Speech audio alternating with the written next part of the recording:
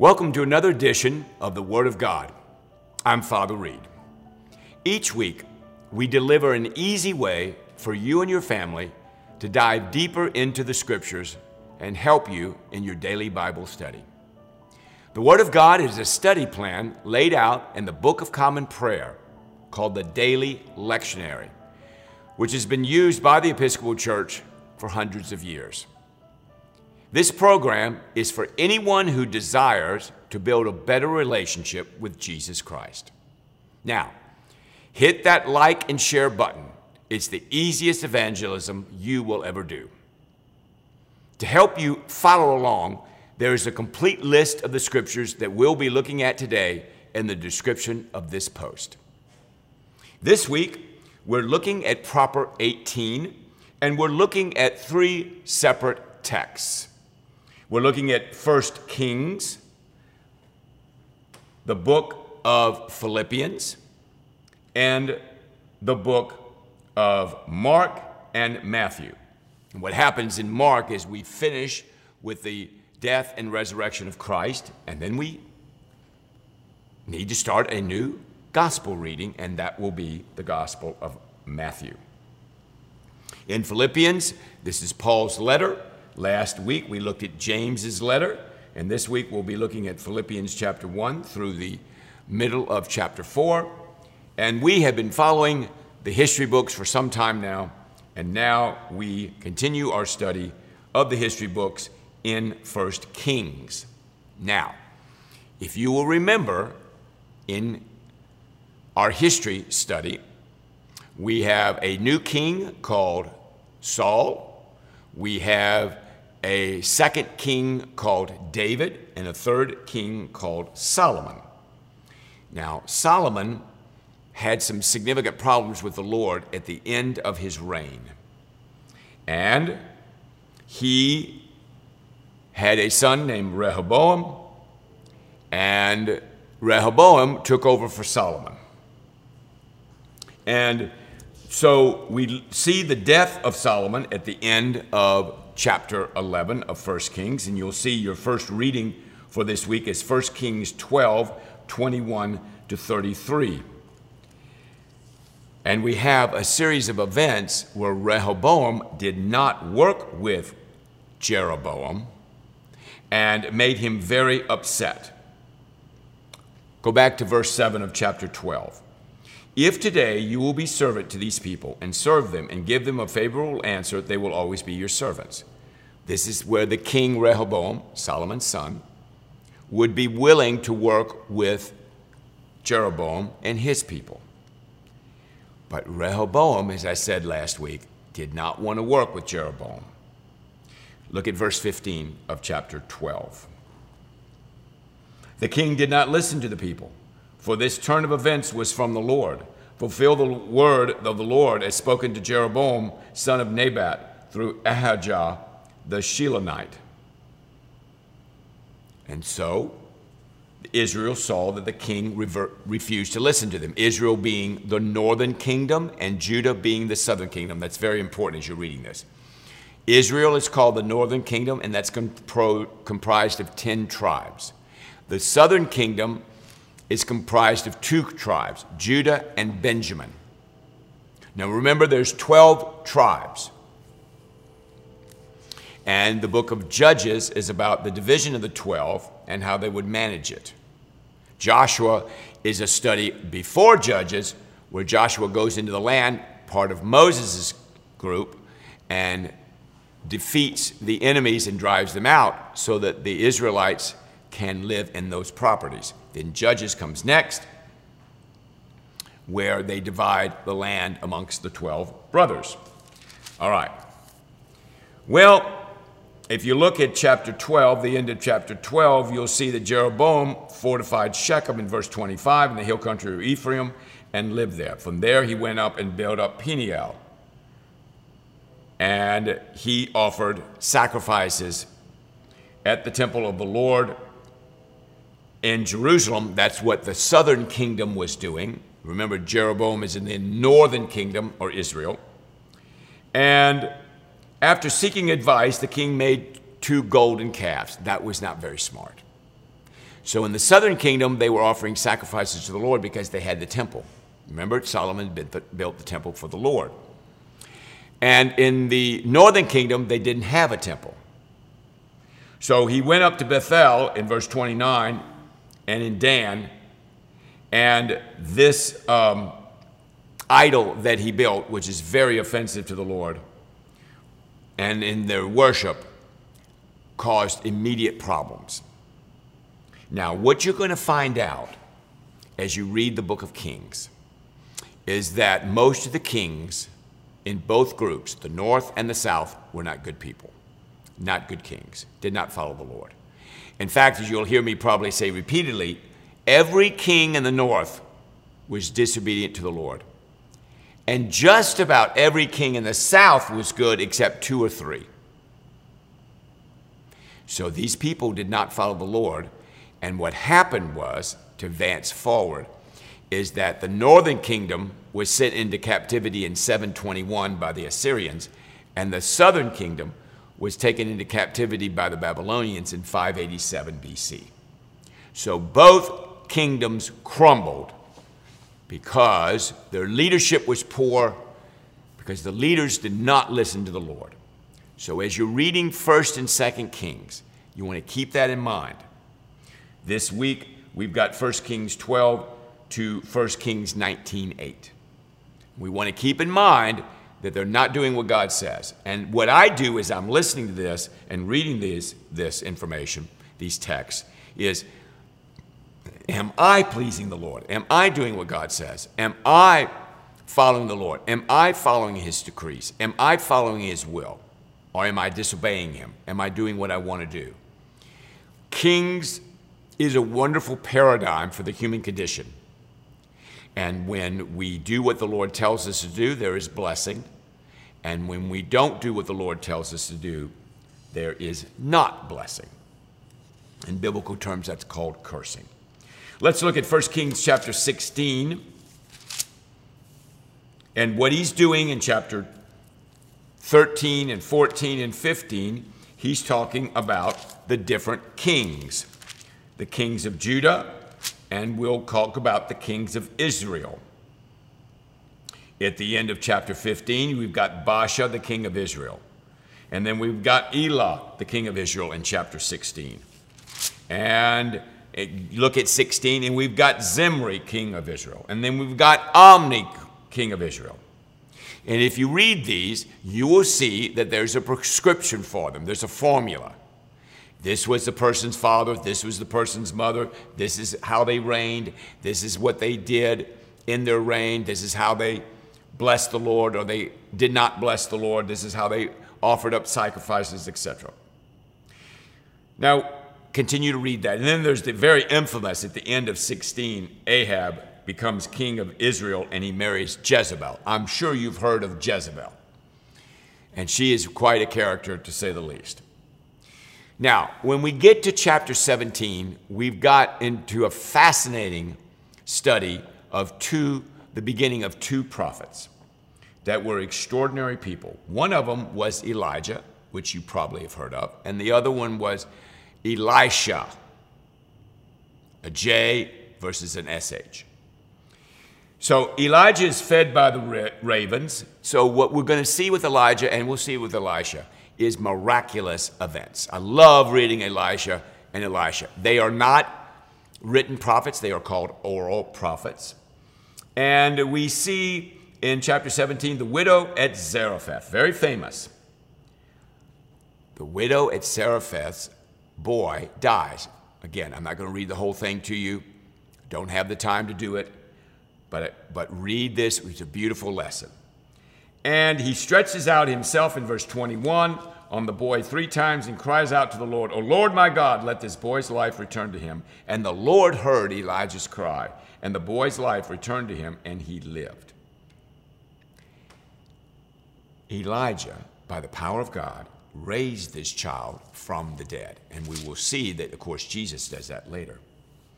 I love verse 24. The woman said to Elijah, "Now I know you are a man of God, and the word of the Lord from your mouth is the truth." She didn't totally believe that before, but when she saw that miracle, she saw that he was a godly person. Now we have Elijah in chapter 18, the very, very, very famous chapter. Elijah on Mount Carmel and his tete-a-tete with the Baal worship. Baal worship. So Obadiah went out to meet Ahab in verse 16 and told him, and Ahab went out to meet Elijah. When he saw Elijah, he said to him, "Is that you, troubler of Israel?" "I have not made trouble for Israel," Elijah said, "but you and your father's family have. You have abandoned the Lord's command and have followed the Baals. Now, summon the people from all over Israel to meet me on Mount Carmel, and bring the 450 prophets of Baal and the 400 prophets of Asherah who eat at the Jezebel's table." So word went around, and I love verse 21. Elijah went before all the people and said, "How long will you waver between two opinions? If the Lord is God, follow him. If Baal is God, follow him." But the people said nothing. So we have this beautiful standoff, and I'm not going to tell you exactly what happens. You read that for yourself in the readings, but it's a very powerful demonstration of Yahweh's presence and power. And of course, the Baals can't do anything. But as we see in chapter 19 through verse 8, the end of the week, Jezebel comes after Elijah by what he did. And Jezebel in verse 2 of 19 sends a messenger to Elijah. "May the gods deal with me, be it ever so severely, if by this time tomorrow I have not made your life like one of them." He's going to kill him. Elijah was afraid and ran for his life. So he travels 40 days and 40 nights until he reaches Horeb, the mountain of God. He goes into a cave and he spends the night. And we'll see what happens next week. So we have the division of the kingdom, north and south. We have different kings reigning. We have pericopes, short paragraphs that share what kind of things that they were doing. Mostly not good.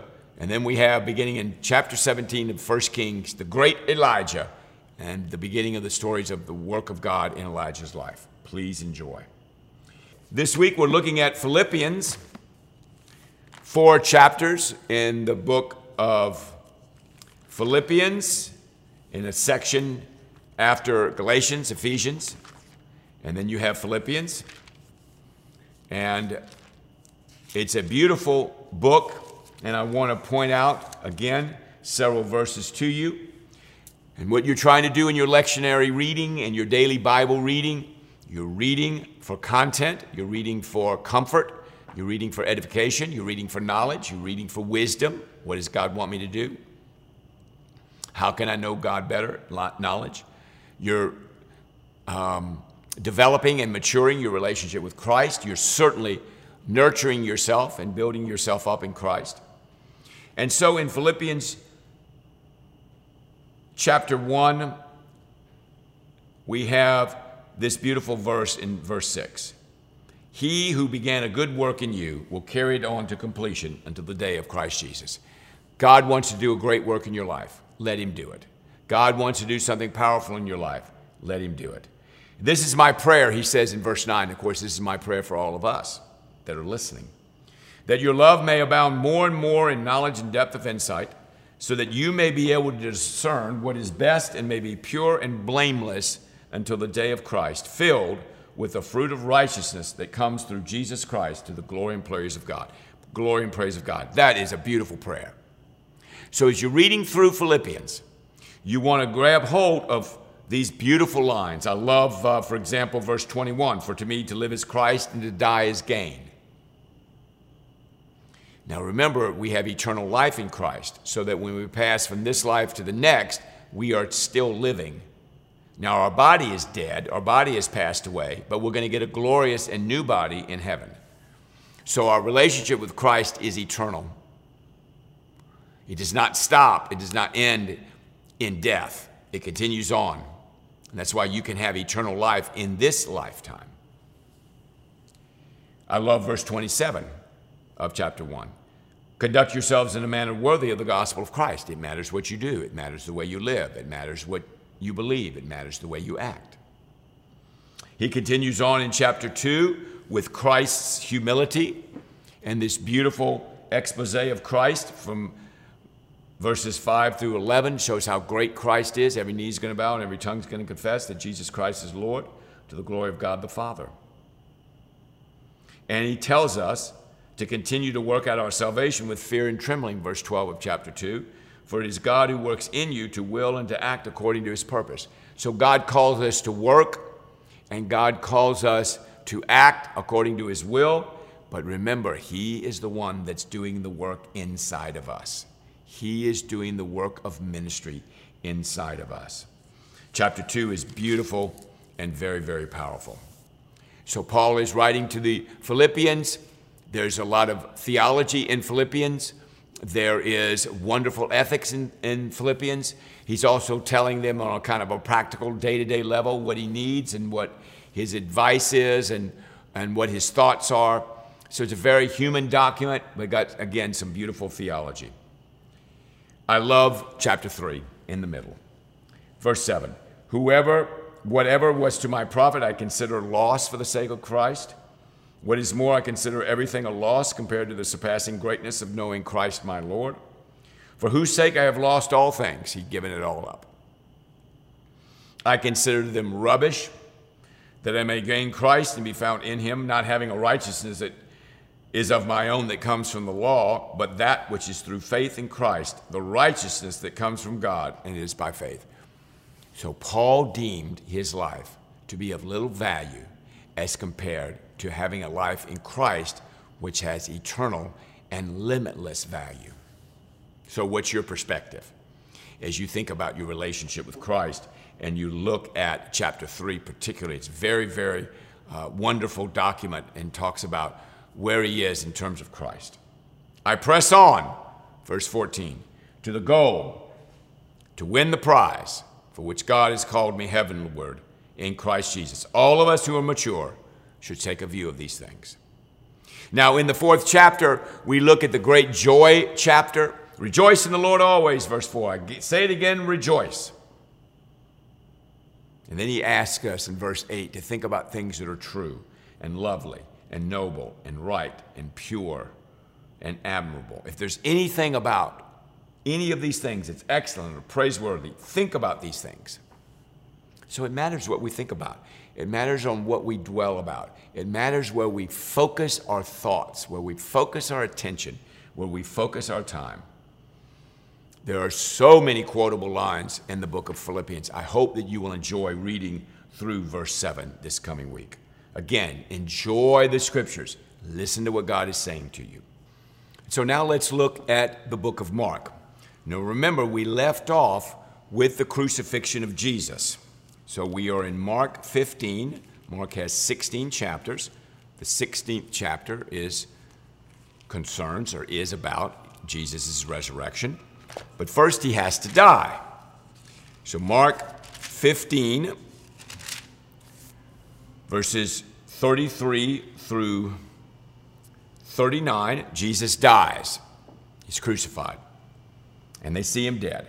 Some women were watching from the distance, verse 40. Among them were Mary Magdalene, Mary the mother of James the younger, and of Joses and Salome. In Galilee, these women had followed him and cared for his needs. Many other women who had come up with him to Jerusalem were also there. So it was time to bury Jesus. Now they had to do this quickly because it was the Sabbath. So they took his body down, and Joseph of Arimathea, a prominent member of the council, who was waiting for the kingdom of God, went boldly to Pilate and asked for Jesus' body. This is verse 43. Pilate found out that Jesus, in fact, had died, and he gave the body to Joseph. Joseph of Arimathea bought some linen cloth, took down the body, wrapped it in the linen, placed it in a tomb cut out of rock. He rolled the stone against the entrance of the tomb, and the ladies saw where he was laid. So, Jesus died. They made sure he was dead. They took the body, wrapped it in a linen. They did not have time to properly prepare for it. That's why, as chapter 16 opens, they went to bring spices and anoint his body. They didn't have time to do that because it was the Sabbath.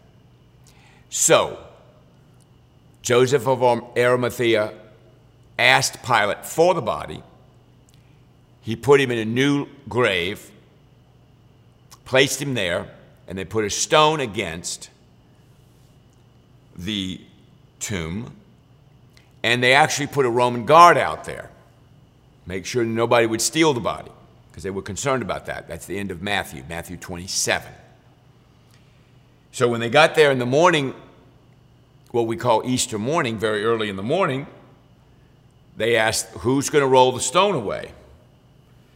And the stone had been rolled away.